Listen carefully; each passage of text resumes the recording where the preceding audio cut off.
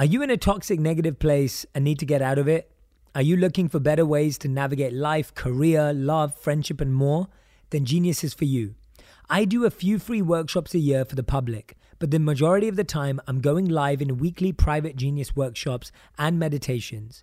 It's been shown that just 90 days of Genius workshops and meditations improve happiness by 40%, reduce anxiety by 25%, and increase daily motivation by 75%.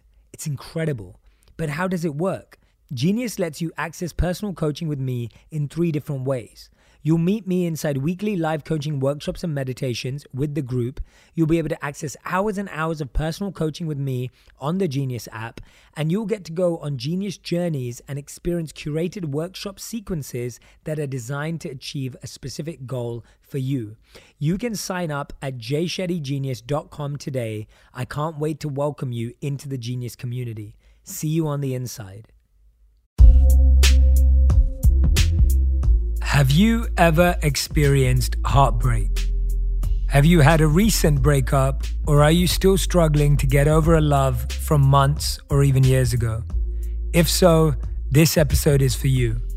But even if you're in a happy relationship, I promise there will be some wisdom for you today as well. I know that one of the areas where so many of us have been experiencing stress and strain during this pandemic is in our relationships. Today, we're talking about heartbreak and how to deal with it. Not just how to deal with it, but how to really, truly heal from it. And so it doesn't matter if your heartbreak is fresh or if it's from a long time ago, or maybe you're hurting from just a few disagreements in your current relationship. Today, I'm going to share with you 3 ways we love, why that matters, and 4 big questions and exercises for real, lasting healing. First, I wanted us to look a bit about the nature of love, because when we understand the type of love we want to feel, we can identify when we've healed from heartbreak.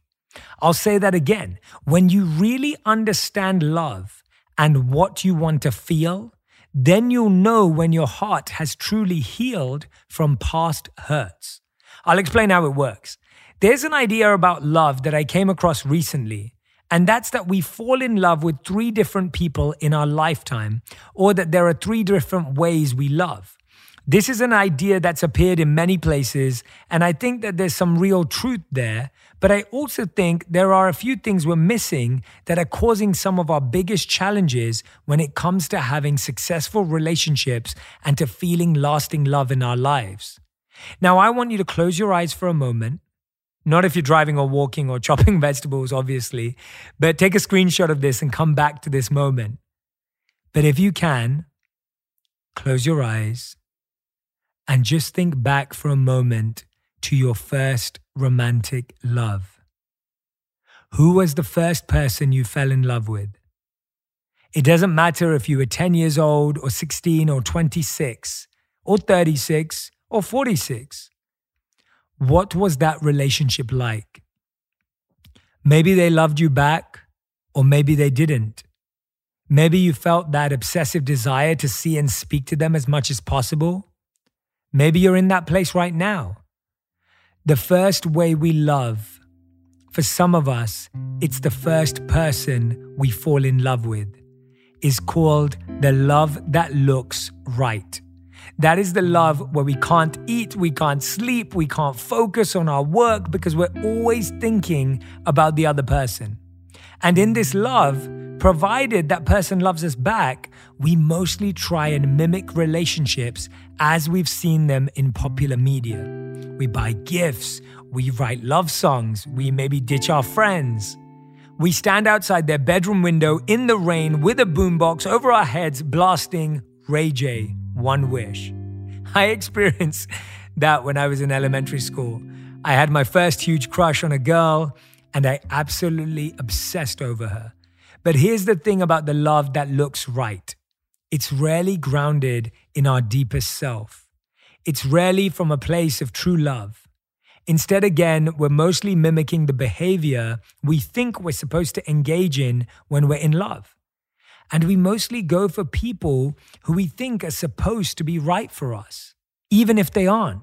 It's a lot about externals. I remember just thinking and obsessing over this girl. And that was exactly it. All the highs and lows I felt were just a replication of what I thought I was supposed to feel and behave like when I had a crush on someone. That's what I'd seen in the movies, and those images are so strong and vivid that they stay in our minds.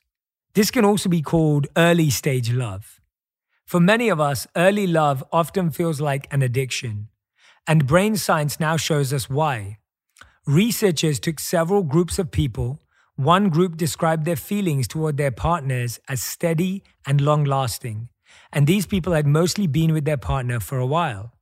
Others described their feeling towards their partner as more obsessive. The scientists put each of these people in a brain scanner and watched their brains while they looked at photos of their partner. Among those who described feeling a more obsessive love, areas of their brain lit up that correspond with addiction, but not so for the first group. So in many ways, we really can be addicted to love or our perception of what love is. And by the way, this early stage love behavior is not a bad thing. It's only negative if we don't move out of this phase and into a more lasting and contented stage within a few weeks or months, or if the obsession goes overboard and we become overly possessive or unhealthy, fixated on the other person. Usually, this addiction is characterized by the idea of lust. We think we're in love, but actually we're in lust. Lust doesn't just mean physical attraction. Lust means that fascination, that curiosity, that obsession with the new, with the exciting, with the enthralling. We start with lust and we think it goes to love next, but it doesn't. It actually goes to learning. And that's what I mean by moving out of that lust stage into that learning stage. Often we lust after people we barely understand or barely know. When we learn about them, we can elevate to love, or we can realize it's time to leave.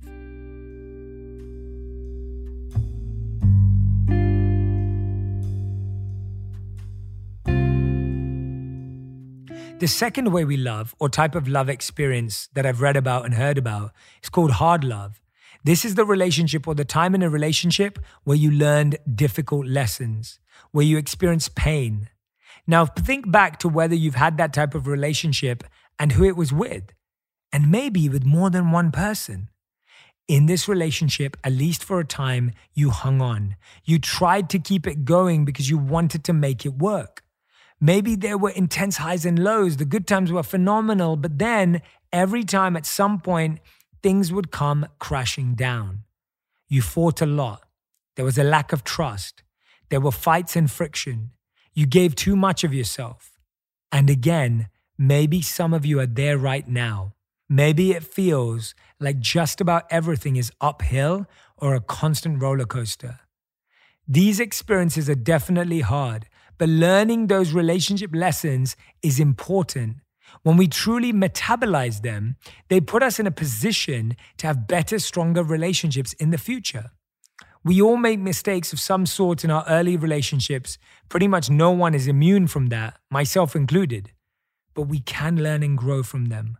Or they can leave us with deep emotional wounds, and we'll come back to that in just a minute. The third way we love is what we all dream of. It's the love that lasts. Have you ever heard someone say, I never knew what love was until I met my current partner or my spouse? If you've experienced that yourself, you know what I'm talking about. The love that lasts is the kind of love experience that is so supportive, where the other person loves you for exactly who you are, where you feel like that person wants you to be the best version of yourself, and where you can truly be yourself. The first time I felt that kind of love was when I was 18 years old. The person who connected me with that feeling was a monk. In fact, love that lasts doesn't have to be limited to romantic love as we sometimes think. If you've read my book, Think Like a Monk, you know this story. The first time I ever heard a monk speak, I was in college and some friends dragged me to a talk by a man named Gauranga Das. Incidentally, Gauranga Das is still one of my great friends and teachers, and I interviewed him on this show a few months ago. And so please go back and check that out if you missed it. He shares some incredible wisdom from the monk perspective. This third kind of love, the love that lasts, is what I think of as universal love. There's a spiritual path called Bhakti Yoga that isn't at all to do with what we usually think of as yoga, the poses or the positions that you see in a yoga studio, but it's to do with cultivating a total devotion to love in all forms. All of the kinds of love we can experience: love for our family and friends, love for nature, for animals, romantic love, God love, universal love, planet love, earth love. All of it is encompassed by universal love. It's what we think of as unconditional love. And one of the things that I think it's helpful for us to understand is that this last kind of love, this universal love or the love that lasts, this type of love is not different from the first two types of love. It's not different from the obsessive love and from the hard love. It actually encompasses these ways we love. When you feel the love that lasts, it has this feeling of pain along with it sometimes too. If you've felt it, you know what I mean. And that's not just with romantic love. I've heard my friends with kids talk about that too. They love their children and so much and so completely, there's almost a pain to it. Or even love for your pets or other animals can make you feel it. Because we care so deeply. And it's because we've learned that in life, inevitably, there is always some pain associated with love. Whether that's because the other person intentionally or unintentionally hurts us, or because we're aware that someday, inevitably, as time passes, we will no longer be together in this way, that we may lose them. We want love to be pain-free, but that's not love. It's not deep love anyway. It's not the love that will last. In a conversation with Oprah, Buddhist monk Pema Chodron said, "You can't know how to love unless you also know how to hurt." Often in our lives, love makes us make the biggest sacrifices, takes on the biggest stress, takes on the most pressure. Love is not about peace. Love is about accepting stress for the one that we love. Of course, that stress doesn't mean accepting emotional or physical abuse, but it can be going through difficult times together to truly fall more in love with each other. What we need to do is learn to recognize and separate this kind of pain, the kind that's a natural part of universal love, from the pain caused by injury, by wounds. That's the pain we need to heal. And incidentally, Pema Chodron knows about both types of pain. Before she became a monk, she was married several times and had an extremely painful breakup when she discovered her second husband had been cheating on her. So let's talk about how we address that pain from wounds that we probably got when we experienced hard love. See, that's the pain you want to heal. The pain and the stress you get from experiencing a loving, fulfilling relationship, that's not what needs to be healed.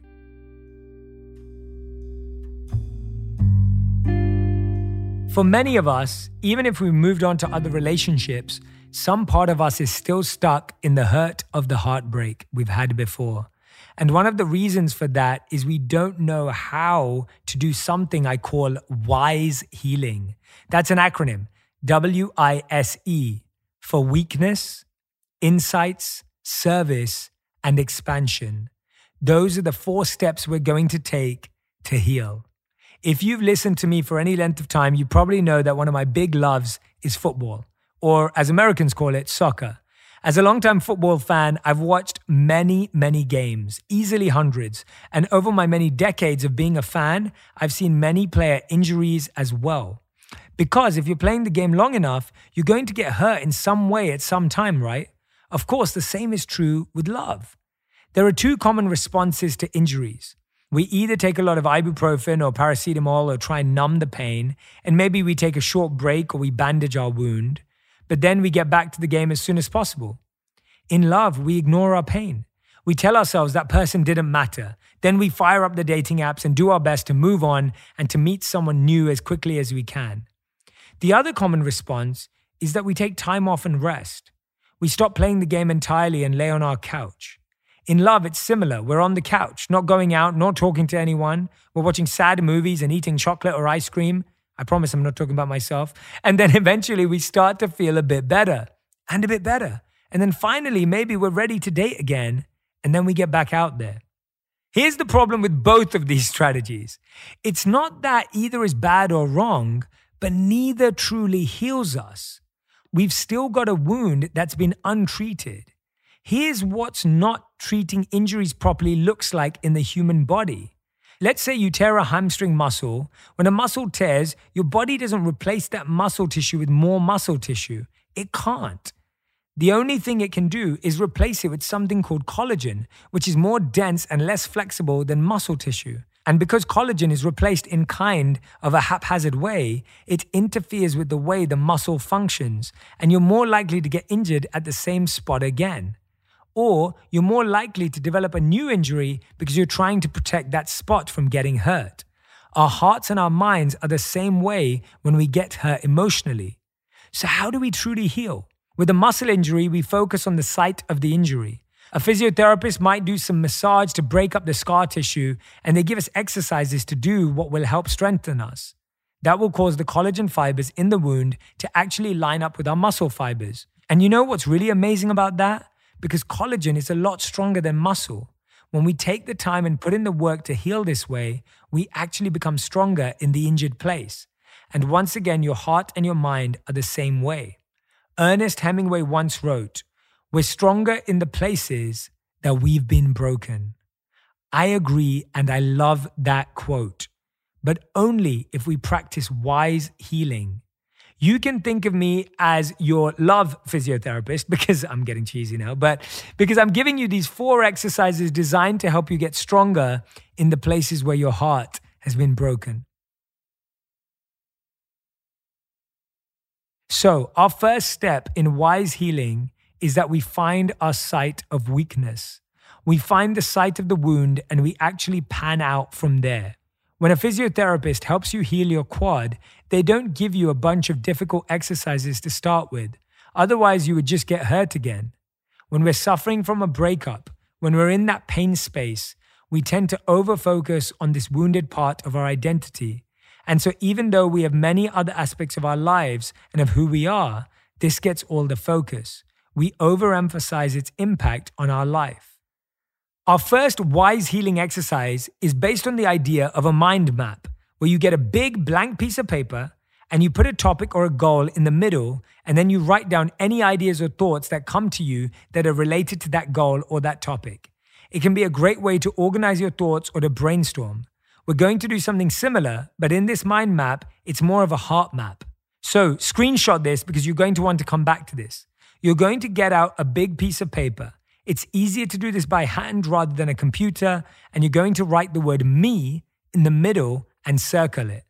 And now you're going to ask yourself this question: what are the other parts of my identity beyond being a romantic partner to someone, and what did they mean to me? Okay, stop judging your handwriting right now. It's fine. Just go with it. You're not sharing this anywhere. You might share on Instagram later if it's a work of art. You're going to write down the other roles you play in life. You'll draw a line from me, and maybe you'll write sister or brother.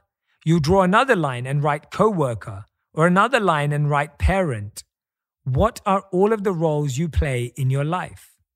Once you've done that, you're going to choose the 2 most prominent roles in your life. So maybe that's daughter and boss, or father and brother. And next to each of those, you're going to jot down 3 to 5 sentences about what those roles mean to you. Why are they important to you?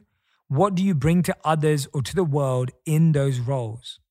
So again, you write me in the middle, draw lines from it with 1 line to each of the various roles you play in your life.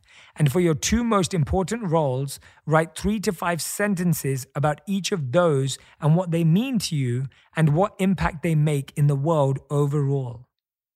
What this exercise does is remind us of who we are, which is more than just our wounds. We're much more than our heartbreak. From this supported place and from this place of greater perspective, we're ready for the next exercise, which is I for insights.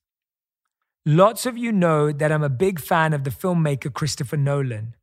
When I was thinking about healing from heartbreak, I thought about his most recent movie, Tenet. Don't worry, I won't spoil it for you if you haven't seen it. I'll just say that there's an element of that movie that's to do with going back in time and being able to examine and interact with what happened in the past in order to change the future. We can do this with our wounds. When the physiotherapist does this, they apply manual massage and maybe some cryotherapy or some electrical stimulation to the site of our wound to help break up the collagen so it can be reformed and reorganized. In our case, we're going to go to the site of our wound as well to gain some insights that will make us stronger going forward. So again, take a screenshot, get your paper out, or this time you can use a notes app. Your question that you're going to answer is, what insights can I gain from this experience? Or more specifically, what did I learn about myself in this relationship? Maybe you learned that you really don't want to be with someone who doesn't share your values. Like they don't want a family. Maybe you realize that kids are a deal breaker issue for you. Maybe you learn that you really need to be with someone who makes healthy choices because you need or just really prefer that kind of lifestyle and support. Take 30 minutes to an hour and write it all down. A full hour is great because you want time to really go deep. The surface answers will come quickly. The deeper answers take more time. Wear something cozy, get a mug of tea, sit in front of a fire, do this in a setting and in a way that feels comfortable and supportive. Because you might come across some uncomfortable realizations, and that's good. You may feel excited or energized by some things, and others may not feel so great, but just like getting scar tissue massage, some discomfort often accompanies healing. If we can't let ourselves go there, we can't truly heal. Love can make us blind to others' faults and challenges, and our desire to feel good about ourselves can make us blind to our own missteps. When we love someone, we overlook things. We don't see annoying or even destructive habits and behaviors. This exercise helps us look at those things now with fresh eyes. Here's another question you can try. What did I do well in this relationship, and what do I not want to repeat? Maybe you found yourself always putting your needs first and not truly listening to your partner. Or maybe you feel like you did a really good job of being clear about your needs and drawing healthy boundaries, yet your partner was not in a place of being able to do that or to respect your boundaries. Again, write it all down. And again, you see these are not easy surface questions. We're looking for the deep stuff. When Pema Chodron looked back on her marriage, she found something surprising. She says, I didn't realize how attached I was to having someone else confirm me as being okay. It didn't come from inside me. It came from someone else's view of me. Once she understood that, she knew she no longer wanted to rely on others for her sense of self-esteem. It was a painful realization, but it helped her shift something major in how she related to herself and those around her. Now we're on to the S in WISE for service. One of the things that I think is beautiful is that when we are connected to love in our lives, we're connected to all love. When we feel the micro of our love in our specific relationships, it connects us to the macro of all the love that's in the world. Similarly, when we experience heartbreak, we can more acutely feel the heartbreak in the world. We resonate with others' pain. And so while on one hand, that might make us feel like we want to hide from some of the other pain in the world, if we learn to help heal that pain, we can help to heal our own. According to the researchers at the University of Notre Dame, who followed 2,000 people over a 5-year period, those who characterized themselves as very happy volunteered an average of 5.8 hours per month. That's about 90 minutes per week. Your next question in your healing process is, how can I serve? You don't have to conquer world hunger. Simply making time to connect with someone else and ask them how they're doing, or go and help at a soup kitchen, or mindfully caring for a child or a pet. When we assume an attitude of service, even the things we do every day can help to serve us back because we're helping to heal the wounds and the heartbreak of the world. Our final step in WISE healing is E, for expand. In physiotherapy, one of the things that's common is to give you a broad range of exercises that don't just focus on your injured muscle, but strengthen entire muscle groups and movements. To heal from heartbreak, we're going to loop back to what I was talking about in the beginning of the podcast with regard to universal love and how we can access that feeling. As monks, we learn about Maya, which means illusion. Part of the Maya of love is that we can access it only in limited ways, such as only through certain people. That's an illusion. We imagine that there's a door guarding love, that to experience deep love and happiness, we have to find the one key that opens that door. And that key is another person, or in their pocket at least. Fortunately, love is much bigger than just one person. And it's bigger than just people. When you broaden your concept of love, you quickly see that there are so many ways to access it. You see that there are so many keys. And when you really let go of the Maya that access to love is limited, you see that there is no door at all. That the door blocking you from feeling loved and from sharing love with others is one that each of us creates as a perception. When we look at love, like there is only one type of love and one narrow path to it, and that we can access it through only one person, when we think we may have found that person, we start forming unhealthy attachments. That's when we start projecting all of our needs and desires on them. That's when we become jealous and insecure, and our partner may be doing this too. We're so afraid to lose our key. We're so afraid that door of love might close on us. And so when we do break up, we feel broken. We feel ripped apart because we were so unhealthily attached in the first place. One of the ways we can heal is to learn to loosen our grip on love, so that when we encounter romantic love again, it can be like that healthy scar tissue that works in conjunction with our muscle. That we can learn to move together with our partner in ways that are independent of one another and that also complement one another. My teacher Radhanath Swami, who practices Bhakti Yoga, says that in our desire for security and control, for knowing what will come next, we become rigid.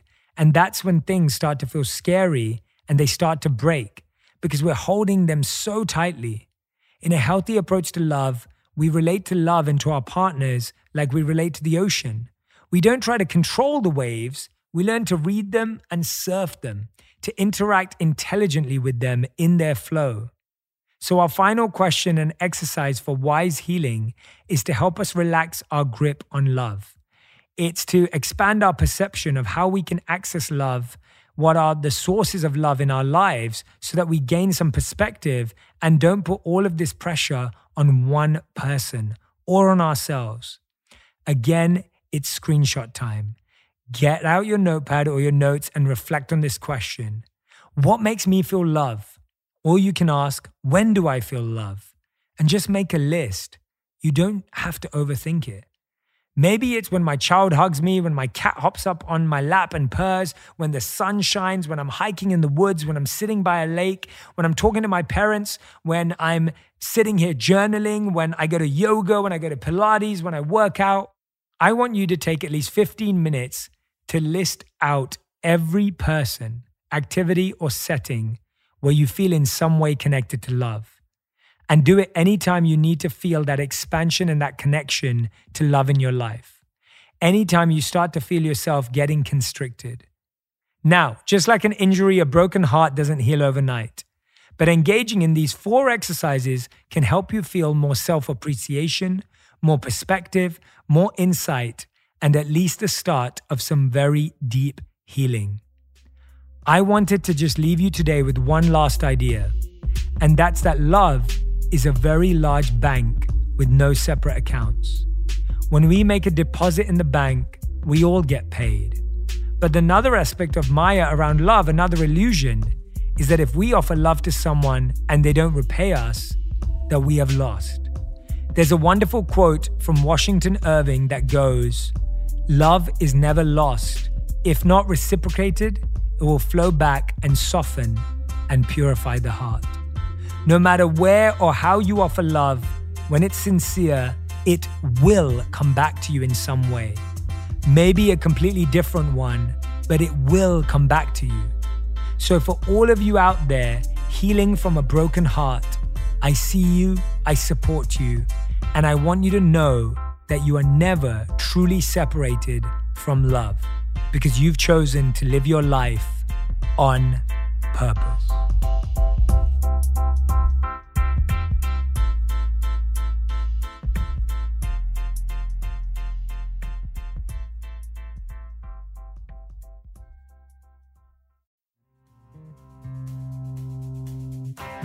This podcast was produced by Dustlight Productions. Our executive producer from Dustlight is Misha Yusuf. Our senior producer is Juliana Bradley. Our associate producer is Jacqueline Castillo. Valentino Rivera is our engineer. Our music is from Blue Dot Sessions. And special thanks to Rachel Garcia, the Dustlight Development and Operations Coordinator.